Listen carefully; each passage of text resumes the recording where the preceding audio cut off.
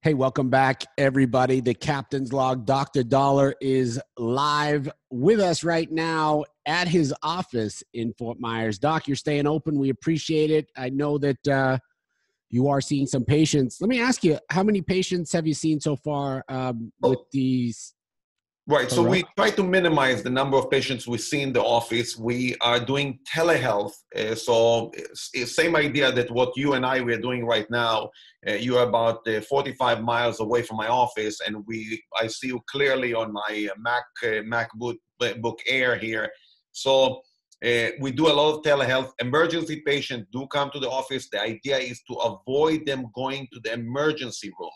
And because we don't want to overcrowd them already. They are busy there.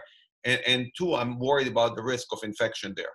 Yeah, of course. I mean, it's seriously becoming an issue right now. Even locally, how have you heard what's going on locally at the hospital? Yeah, today I was talking to some of my colleagues, some primary care doctors. They do diagnose more and more patients with the coronavirus. Some of them symptomatic, some of them asymptomatic, meaning they don't have any of the symptoms, the typical symptoms. And we do more testings, and so we see it more and more here in town. Well, I know I have some questions I wanted to run by you, some questions that have come in through text, DMs, and other things. Is there a risk of getting COVID, right? The COVID from Purdue? Hold on, let me start this over. Okay, so basically they want to know, can you get coronavirus from fresh produce in the stores? Great question.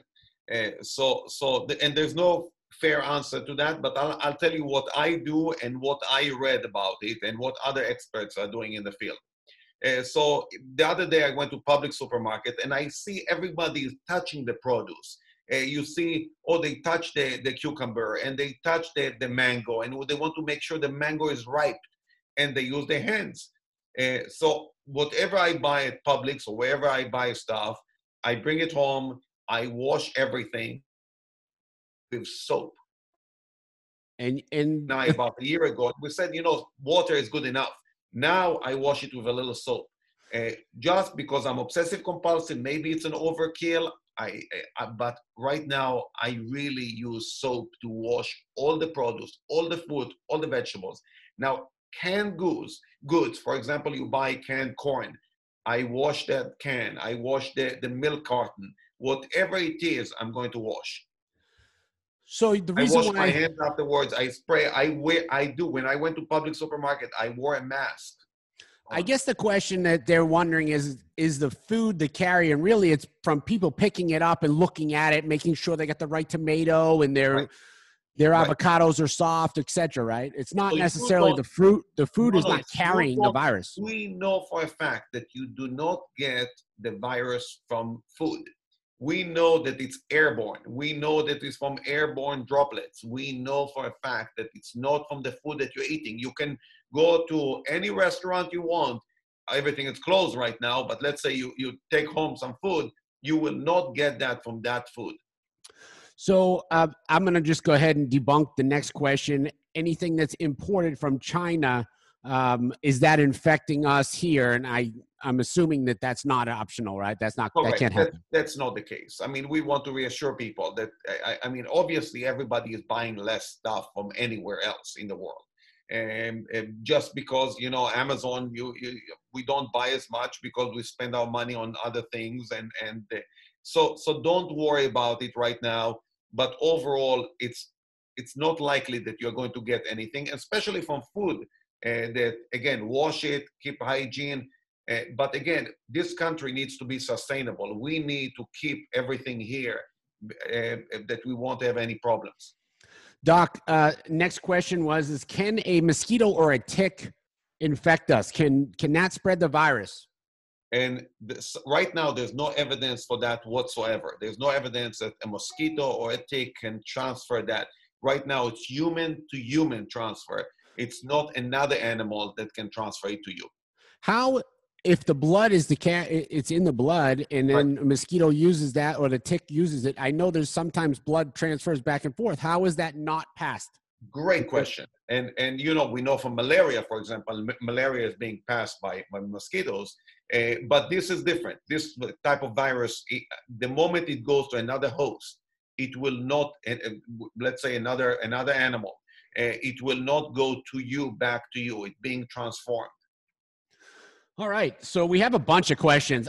Some of them we've already answered in the past, and some that we're going to go ahead and bring up again because people may not always tune into our podcast. This is the Captain's Log. By the way, Dr. Daller, Gulfstream Urology in Fort Myers. He also has Revitalized Lounge. We talk every Tuesday. He's my co-host on the Captain's Log. We do a great show.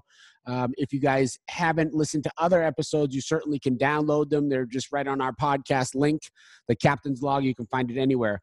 Does the CDC recommend the use of face masks to prevent the COVID? So the CDC does not recommend the use of face masks for the general population to prevent the COVID. However, you know, what's your personal opinion on this? My personal opinion is that you should wear a mask when you go, for example, to the supermarket.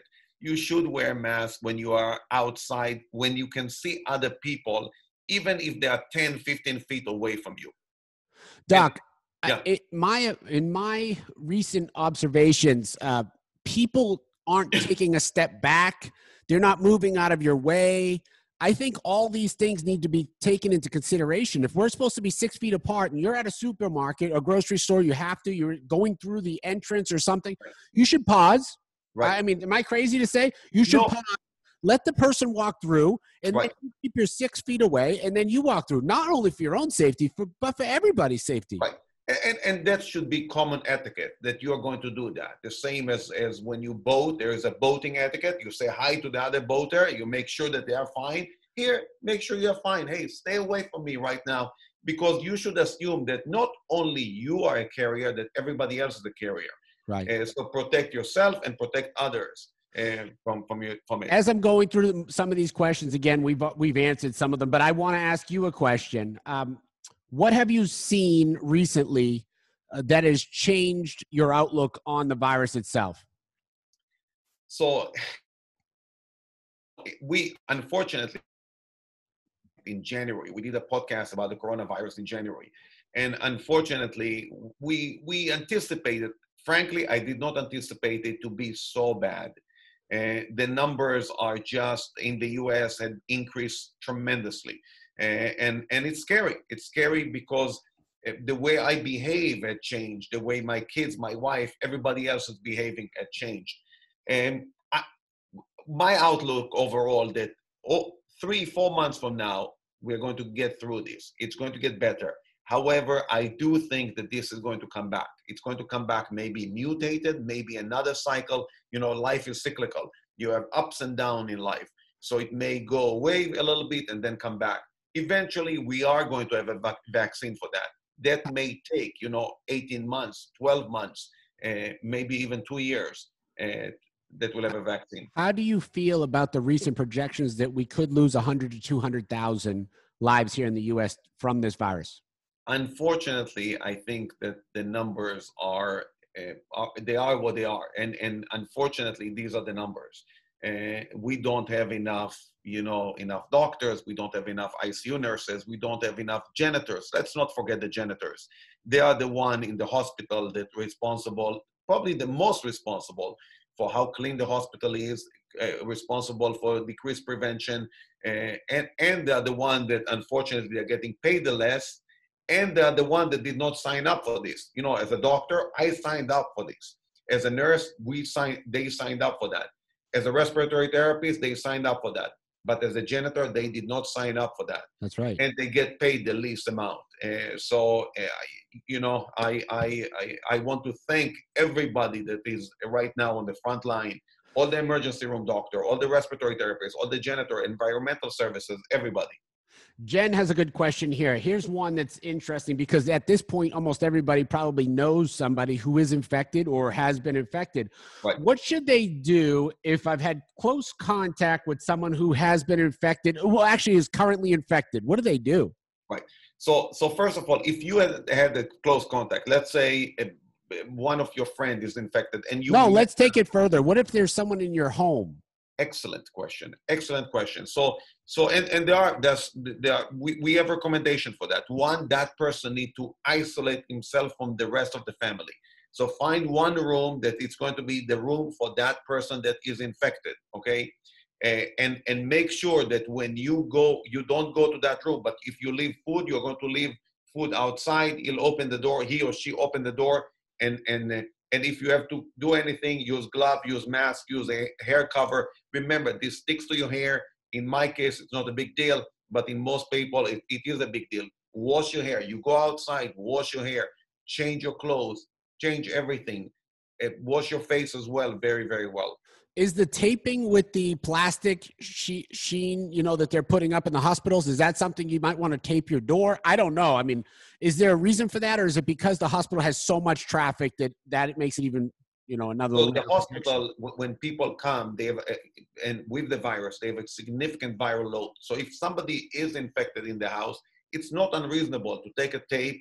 It costs nothing. Go to Lowe's or Home Depot and buy some masking tape and put it around the door. But again, that room does need to have ventilation that open the window that to the outside, that person is going to have ventilation there. Do you suggest that that's actually going to help in the situation? I mean, what is that going to help with the airborne?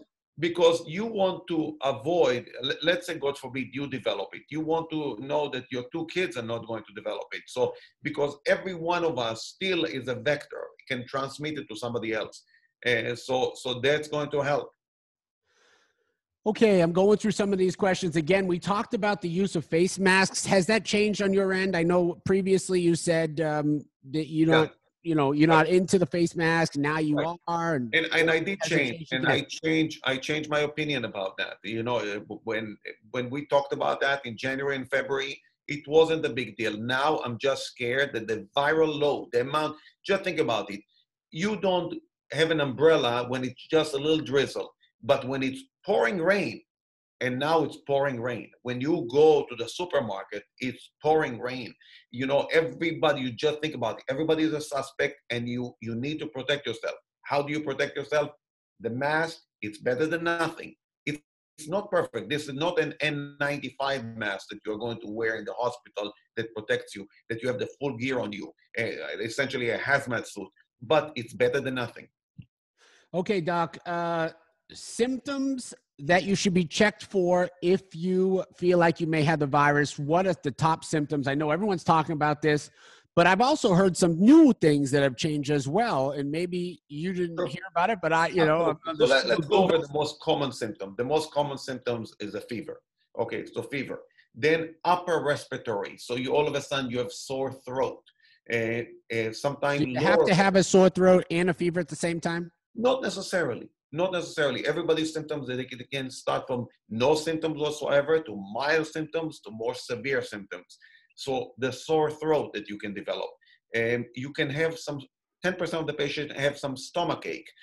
So all of a sudden you feel like things are not right down there. Then you have a lower respiratory infection. You have difficulty breathing.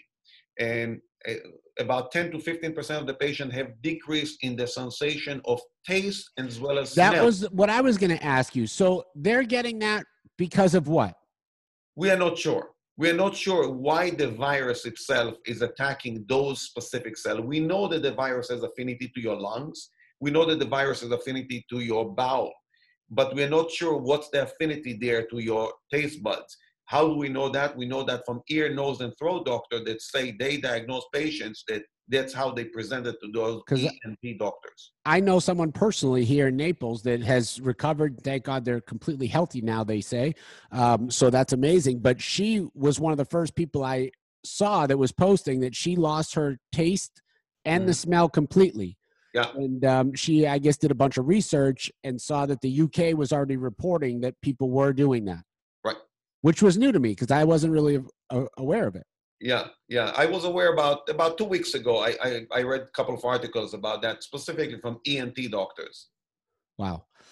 Okay, Doc. So we're now in what? I don't know, 30 days of isolation almost, right? Everybody here in this area. Do you feel like we're doing enough? I don't. I really don't think that the public itself, despite the fact that we're at home, a lot of us are at home, the kids are at home, and we're all scrolling up and down Facebook and Instagram and everything else, we are still not doing enough. I think that we are not taking it seriously enough. I think that this is serious, that we have to do everything else to flatten that curve. And I do read people saying, that's complete nonsense, all these people. But again, you have to understand, even if you don't believe in that, if you overwhelm the hospital, God forbid, Captain Brian, and you develop appendicitis, nothing to do with corona, you are screwed. If you all of a sudden have chest pain and you have a heart attack, you are screwed. Why? Because there are no beds, there's no ventilator, they cannot do anesthesia on you, they cannot do anything. When the system is overwhelmed, all of a sudden you cannot do cataract surgery, you cannot do cornea surgery, you cannot do things that had been. So people are going to have diseases they are going to die from. We never died from those diseases. People didn't die from gallbladder or severe cholecystitis, inflammation of the gallbladder. Right. Now there are no beds. People are scared to go to the hospital, rightfully so, and the system is overwhelmed. The key is not to overwhelm the system. The key is really to try to do anything you can do to help everybody. It's your responsibility, Captain Brian. It's my responsibility. It's everybody's responsibility. Your life and your health affects my life and my health. That's what people need to really start realizing. Even when I see on Instagram 2 or 3 or 4 girls hanging out at the pool together, we're doing our quarantining, blah, blah. To me, it's just like, nope, that's not really the right thing to be putting out there. What do you think? Absolutely. So hanging out together, the reason you and I were doing this podcast, we used to sit next to each other in the car. We're doing this podcast 45 miles away on right now we're doing it on Zoom. And that's because we are responsible. We're not going to post, hey, buddy, high five here. There's no high five here. I don't see the NBA cancel all the games. Just think about NBA canceling, how serious it is. Why? Because NBA without high five is not NBA, right? Let's talk real quick about something that came to my attention this week in a post that really, to me, was the first thing I thought of was the NBA players that have been sick or who have contracted the virus. They're saying that a percentage of the patients are not seeing their lungs come back to 100% recovery. Is that correct? That's absolutely correct. Unfortunately, patients that get the virus itself, they have something called pulmonary fibrosis. So the lungs themselves become very stiff. It's very difficult to take a deep breath. The expansion of the lung does not occur. The elasticity of the lung, it becomes more stiff, and that's a problem.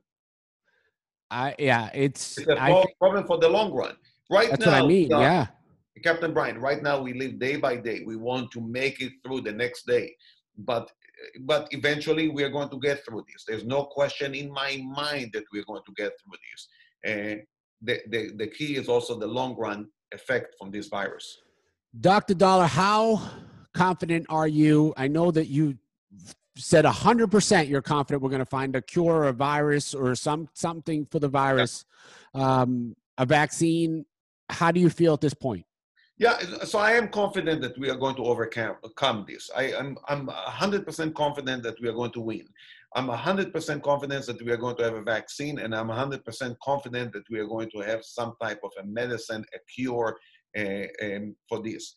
The timetable is, when it comes to medicine to fix this problem, i.e. if you get the disease, I need to give you something to alleviate the problem. I think we're talking about a few months. You're talking about 2 or 3 months, we're going to have something. But a vaccine, no matter how you look at it, with the best case scenario, we're going to have it sometime next year. Nothing this year for sure. So a vaccine next year. But you have to remember, you have to vaccinate the entire population of the world in order for it to work. And you're talking about a lot of people here. Just to make it will take a few years. So we are talking about a couple of years for the vaccine. Well, everybody has questions.